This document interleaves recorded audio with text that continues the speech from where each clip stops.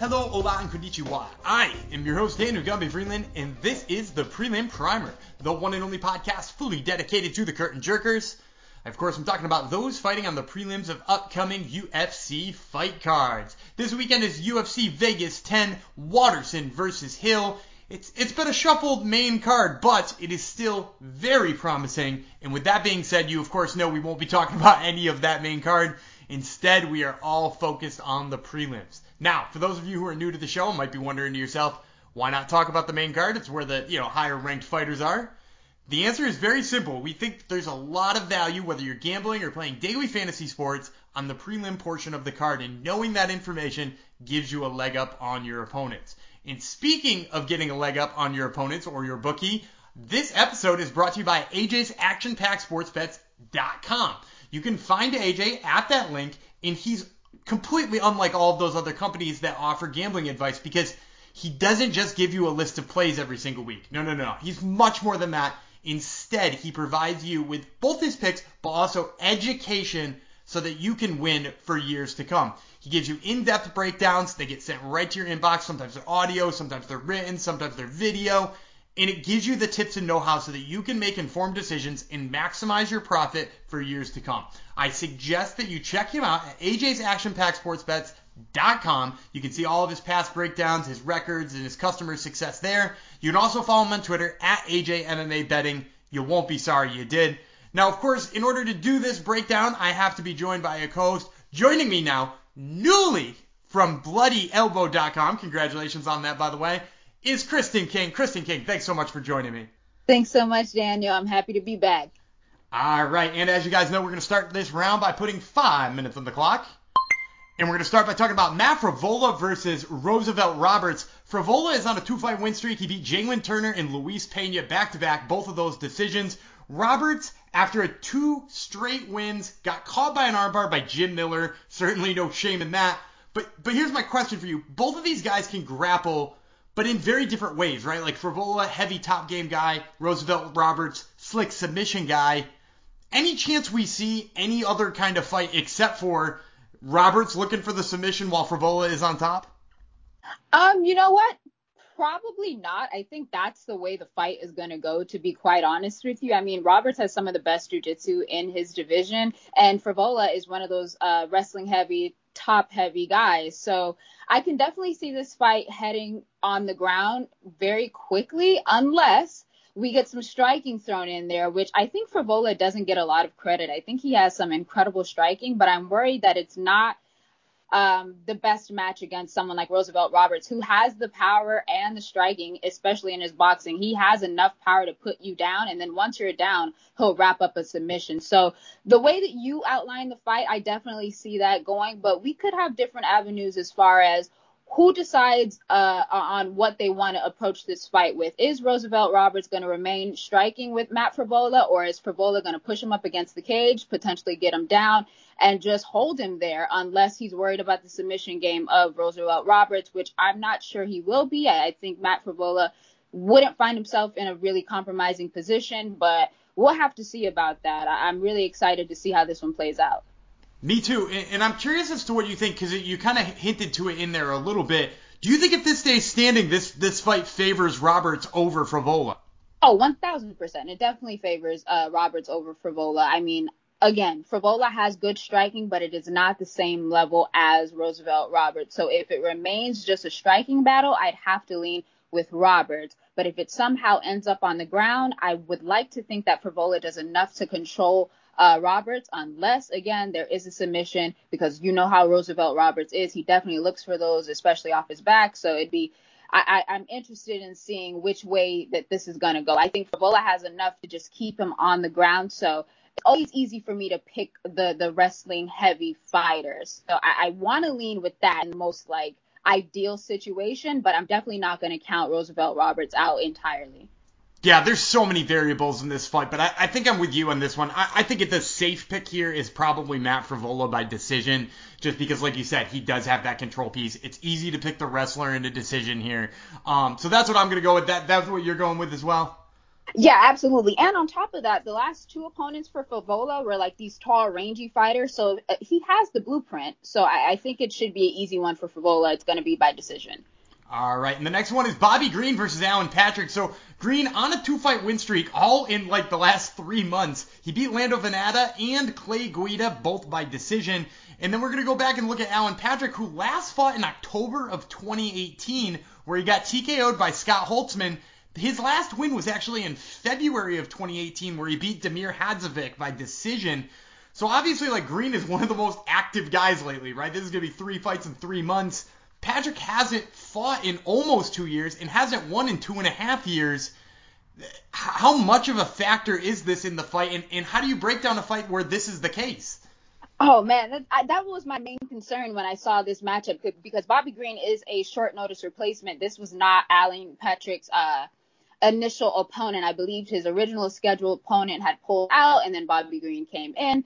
And I mean, this 2-year layoff for Patrick is not good, especially coming off of a TKO by elbows by way of Scott Holtzman, who I don't think Scott Holtzman is really necessarily known for his finishes like that. So to be finished by someone like that is a problem. And now you're going up against Bobby Green, who seems to be really hitting his stride in the last couple of months. I mean, he looked sensational in the last fight, which was a fight of the night winner against Lando Venata. And I mean, I just feel like Green has more ways to win here. I mean, there's the boxing. And then on top of that, if there was a chance for Patrick to win the fight, I would say it'd be on the ground. But the problem is you have to get on the ground. And we know Bobby Green is super good at fending off takedowns. So it could very easily be either a short night for Bobby Green. I mean, he has really good striking and volume, or he's going to go into the late third round and possibly finish Alan Patrick, who is coming in here off of a 2-year absence, and I don't know how well his gas tank is going to hold up after that, and especially against someone who's going to stay in your face no matter what. It just seems like this is Bobby Green's fight to win. I think this was a terrible replacement as far as Alan Patrick goes. I mean, it could have been anybody else, but Bobby Green, the streaking Bobby Green at this moment, I don't like Alan Patrick's chances in this one. Yeah, I couldn't agree with you more. This was probably the worst case scenario for him when they picked a fill-in fight. I would also throw in there, too, because you mentioned, Alan Patrick might want to take down, might want to be on the ground, and that Bobby Green is a hard guy to take down. He also has a ton of takedowns. He took down Lando Venata 3 times. He took down Clay Guida twice, they're both great wrestlers. So, Bobby Green also wrestles in his own right. So, yeah, I don't see Alan Patrick having much luck here. You mentioned the cardio. The cardio is a huge concern being off that long. I'm going to go Bobby Green here. He hasn't got a ton of finishes. I'm going to take him by decision. How about you?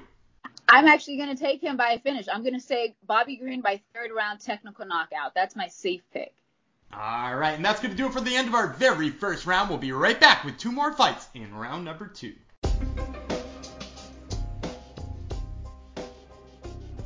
And this is just a reminder that this show is brought to you by AJ's ActionPackSportsBets.com. That link is in the show notes if you want to hit it up. One of the awesome things that AJ does for you each and every week is that he sends you his picks, but he also sends you pros and cons for each matchups, as well as some thoughts on some DraftKings matchups as well. And let me tell you something. The DraftKings matchup stuff is so highly regarded because he gives you information about who might be owned heavily and not so much. And for me, that's a big thing because if you want to win the big jackpot on some of those events, you got to make sure you have, the diamond in the rough. And that's what AJ is here to bring it to you. So I highly suggest checking him out. AJ's ActionPackSportsBets.com. Get on over there.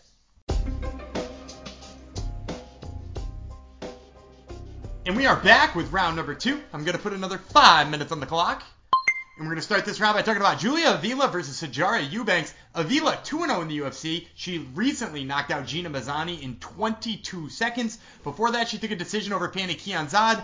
But of course, she's had 8 cancellations since getting signed with the UFC. A lot of bad luck has kept her sort of on the shelf for a while. Eubanks, meanwhile, is 1-2 since moving to 135 pounds. She lost to Aspen Ladd and Bethe Correia, but she most recently got back in the win column with a decision victory over Sarah Morris. So obviously, one of the interesting dynamics of this fight is both work really well with their physicality and both in the clinch. Both very strong, both work well in close quarters. Who do you favor in a fight should this get to the clinch and possibly even up against the cage?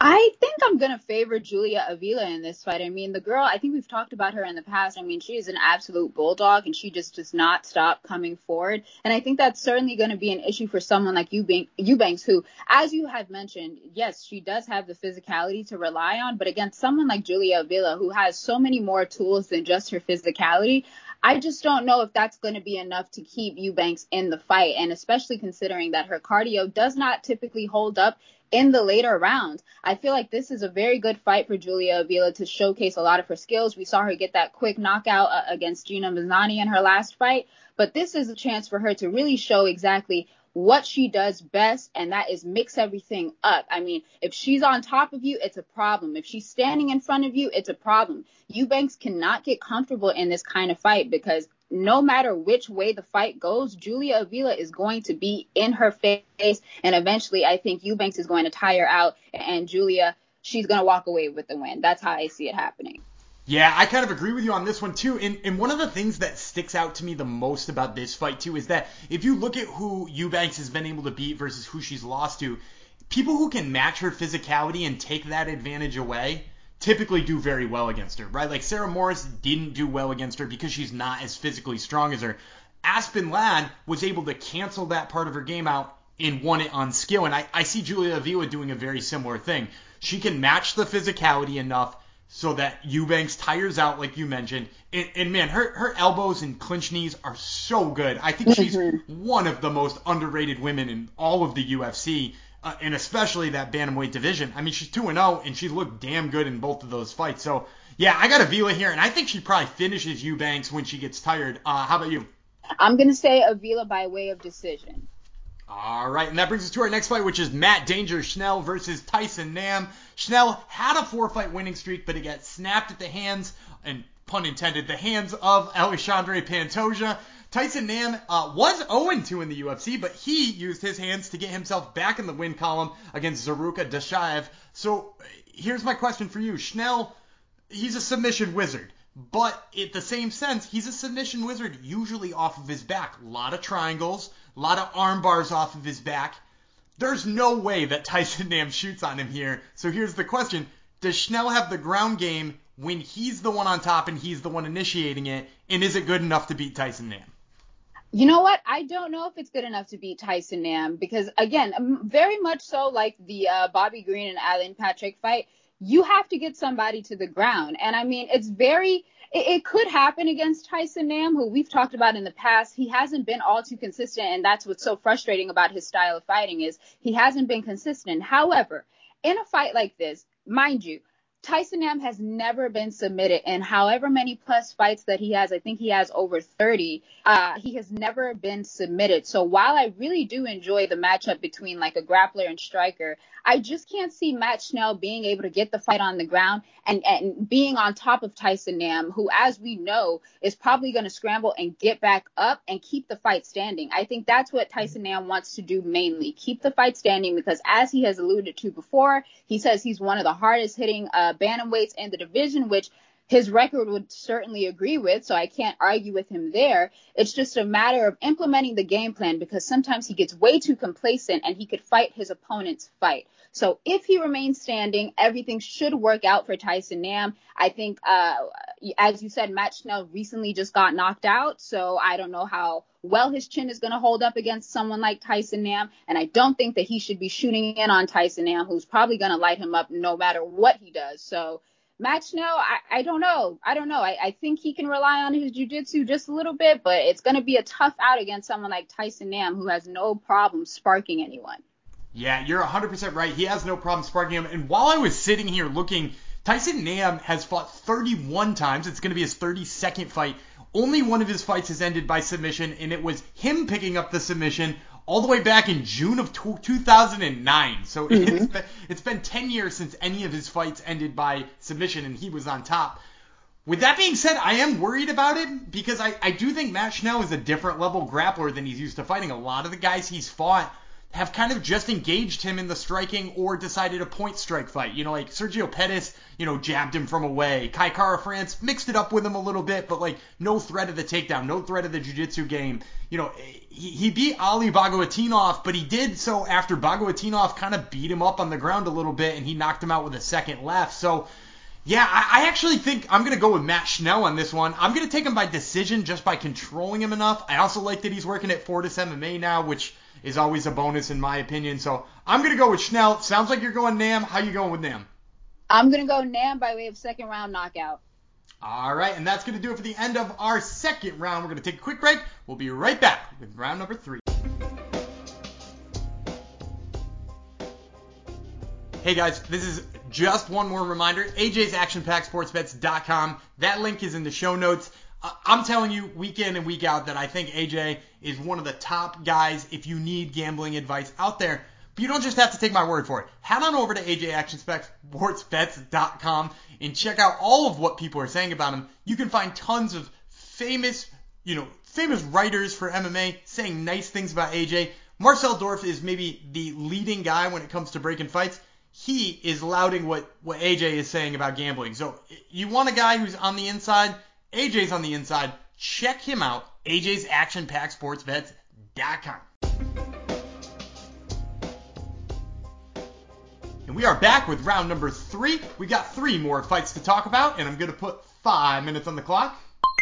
And we're going to start this round by talking about Brock Weaver versus Frank Camacho. Weaver 1-1 in the UFC, although he won his debut over Rodrigo Vargas by DQ. He got fouled up by getting choked out by Roosevelt Roberts, the aforementioned, in his second fight. Camacho, meanwhile, on a 2-fight losing streak himself. Both first-round losses. He lost to Beneil Dariush by submission. He got knocked out by Justin James in just 41 seconds back in June. It seems like there's probably a skill disparity here between Camacho and Weaver. Camacho seems to have things, a little bit better put together. What does Weaver have to do to avoid that power and technicality of Camacho on the feet? You know what? I wish I could tell you because I just don't see a winning path for Weaver in this fight. Do you know of that? It's almost like this. Do you know the Spider-Man meme where it's 2 Spider-Mans coming at each other? Yeah. This is essentially this kind of fight. Brock Weaver and Frank Camacho, more than likely, they are very entertaining fighters. They are going to get in a brawl. But as you mentioned, Camacho is just a little bit more technically sound than Weaver. I think Weaver typically relies on his brute strength and his ability to absorb a lot of punches, whereas that has been a concern as of late for someone like Camacho, who was recently overwhelmed and knocked out in a couple of seconds. So that's always maybe that's a path to victory for Weaver, but I just don't see Camacho getting himself locked up in that kind of brawl. In his last outing that he just cannot do that. Brock Weaver could certainly put you away, but I think if anyone has a better chance of doing that, it'd have to be Camacho. And 2, we have to think about maybe if he learned something from the Roosevelt Roberts fight. I think Camacho does have a solid ground game. It's not like the most amazing thing, but he could take it there if he wanted to. And seeing how easy it was to submit Brock Weaver, I mean, rather than get to this entire brawl, maybe switch up your style for a bit and go take it to the ground and work Brock Weaver there. Other than that, I just can't really see a winning path for victory as far as Brock Weaver is concerned. I'd have to pick Camacho in this fight. Yeah, and it's worth noting, too, that Camacho is a brown belt in jiu-jitsu. It's so important to remember that because, people forget that he can do jiu-jitsu, too. But, you mentioned if they get into a slugfest. Also worth mentioning, Frank Camacho, 17 career knockouts in his career, which is ridiculous number. Whereas, Weaver's only fought 20 times, and he's got 2 knockouts. It was his first and second pro fight. So, if this gets into a slugfest, obviously it favors Camacho. I think it does that, and Camacho gets a knockout pretty much as early as he wants. So, I'm going to take Camacho KO1, and how about you? I'm going to say Camacho first-round knockout. All right, and that takes us to our next fight, which is Sabina Mazo versus Justine Kish. Mazo, 2-1 in the UFC. She beat J.J. Aldrich by split decision back in January. Before that, she beat Shayna Dobson, who was recently coming off a nice win herself. Justine Kish had a 2-year layoff, but just recently returned to defeat Lucy Pudilova by unanimous decision in kind of a fun striking match. So my question here is, both of these guys seem kind of like fun volume strikers on the feet. Which one do you like in that kind of fight? I'd probably have to lean with Sabina Mazo in this fight, and it's simply because of the discrepancy in reach and the kind of approach that she typically does, which she fights on the outside. She can keep her opponent away from her and pick her shots if she does that. However, that can sometimes be a problem for someone like her because eventually your opponent is going to want to come in, right? So Justine Kish can certainly break that mold, come in. But I'm also worried about that because Sabina Mazo is sensational in the clinch, and she's a very tall, lanky girl. I don't know if someone like Justine Kish would want to be wrapped up and start eating those knees like that. But I'd have to go with Mazo in this kind of fight because she's taller, she's rangier, she typically does well on the outside. So if she keeps it there, good. But if she starts to get pressured, and as you alluded to, the volume comes into play as well, Justine Kish could probably steal another fight like she did with Lucy Pudilova. I mean, that was an interesting fight. I think she was a great underdog in that, and she completely dominated. So I could either see a fight happening like that, or Sabina Mazo just completely outpoints her, especially if she stays in range. So I think Mazo should be able to get this one done. Yeah, I think you outlined the path to victory that I do like for Justine Kish, though, and that's since she's come back from that injury, she seems to be more intent on being first in her strikes, not being a counter striker, not being far away from people, getting in their face a little bit. And I think, with her skills, that's a great game plan here in this one. And I think I'm going to go with the underdog here with Justine Kish. I'm going to take her by decision. Sounds like you're going with Mazo. How do you got her winning this one? I'm going to say Mazo by decision as well. All right, and that leads us to our last fight, which is Brian Bam Bam Barberena versus Anthony Aquaman Ivy. Barberena 0-2 in 2019, hasn't fought since then. He got knocked out by Vicente Luque in the third round, and then knocked out by Randy Brown also in the third round, and since has been off for 15 months. Now he's fighting Anthony Ivy, who only spent about a minute in the UFC cage in his UFC debut before getting knocked out by Christian Aguilera. That was back in June. So usually I wouldn't give, Ivy all that much hope against a savvy veteran like Bam Bam. But like the 15-month layoff and back-to-back knockouts before that, we could talk about a path to victory here for Ivy. What do you think it is? Yeah, for Ivy, I definitely think that because we've talked about him before, also he's an excellent striker and he does pretty well on the ground. But I think that if he just stays out of Barberena's way, just pick and choose his shot, get on his bicycle a little bit, I think he should be okay. Brian Barberena, as you said, he's coming off of a really long layoff. And also, he had surgery recently, and I believe it was on his back. I'm not entirely sure about that. But if that is the case, I don't know if he wants to engage in like a ground game. I mean, I don't know how you recover from a surgery like that and then immediately think, hey, I think I want to grapple with this tall, rangy guy who is known for getting a submission or a knockout. So it's just like, I think Ivy, it is a tough test. But if he can pick and choose his shots and stay out of Barberena's way, I think he should be fine. Barberena is one hell of a veteran, and this is a very tough test. But I think Ivy should be able to get it done. Here's a follow-up question, too, because we are a little bit low on time here. But I'm going to ask, Barberena gets beat twice by knockout or TKO in his last two fights. How likely do you think he is to try to avoid the striking in this one and use his wrestling to get it on the ground? Because he doesn't have bad wrestling. How likely do you think that that's the path he might be thinking about taking? You know what? I'm not sure if it's totally plausible for him to do that, only because I think he enjoys standing on the ground. I mean, he definitely has his wrestling there, but he doesn't really use it because he gets into these barn burners of a fight, and I think that's what he likes to do. So against someone who's willing to strike with him like Anthony Ivy, I could definitely see Barberena abandoning any chance of going on the ground and just staying up straight and just trying to knock someone out. He's trying to make a big comeback here, so I don't think he's going to the ground at all. All right. Well, it sounds like you're leaning Ivy. How do you got him winning this one? I'm going to say Ivy by way of decision. All right. And I'm going to take Bam Bam by decision, too. I'm going to disagree with you on this one just because, I've seen what he looks like when he's on, and I just, part of me hopes that we get to see, the best version of what he really is. And that's going to do it for the end of our show. We've given you 7 fights in just over 15 minutes. We hope you guys learned a little something, and hopefully it helps you enjoy these fights, should not all 7 of them change somehow right before the fights start. I want to thank Kristen King for joining me. Once again, you can follow her on Twitter at Kristen King MMA, and you can read her stuff at Bloody Elbow now. Kristen, thanks so much for joining me. Thanks so much for having me. I can't wait to do it again.